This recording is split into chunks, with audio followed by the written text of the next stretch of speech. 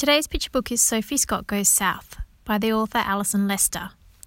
It's chosen as one of our isolation reads because it tells the tale of a journey to one of the world's most isolated places, Antarctica, and it's a long journey that takes the main character Sophie far away from her family.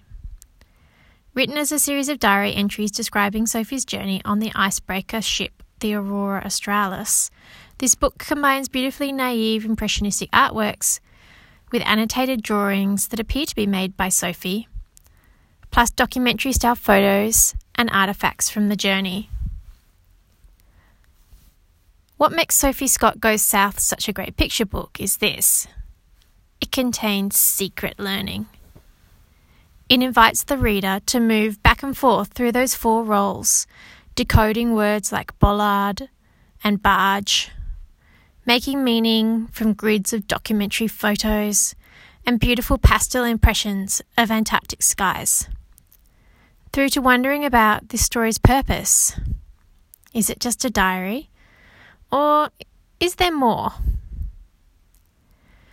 There is such a gentle invitation here to become critical readers. And a wonderful aha moment for Alison Lester, the author herself, made this journey. And real students around the country reading her email diary created some of the illustrations for the book. Once this secret is uncovered, discussions around text, image, and page composition choices become like a detective mission. Why this choice and why that? Why make the fictional child Sophie the main character? Why not Alison herself? How does Alison make Sophie real? Why the colours of red and blue? Why the sketches and photos and annotated diagrams? How does the author make all of these elements work together? And what effect does it have? Is this book trying to teach us science? Geography? Or just tell us a story with all the information it can throw at us? And how, as a reader, do we interpret all of these ways of communicating?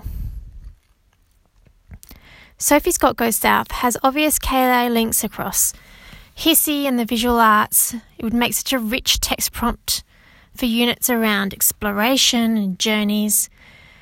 But I think its core strength is that skillful and enjoyable collage together of aspects of narrative and informational texts, both in text and image. The lines are well and truly blurred, and there's so much to uncover, reading after reading. It still provides inspiration to me, and I hope it inspires you and your learners too.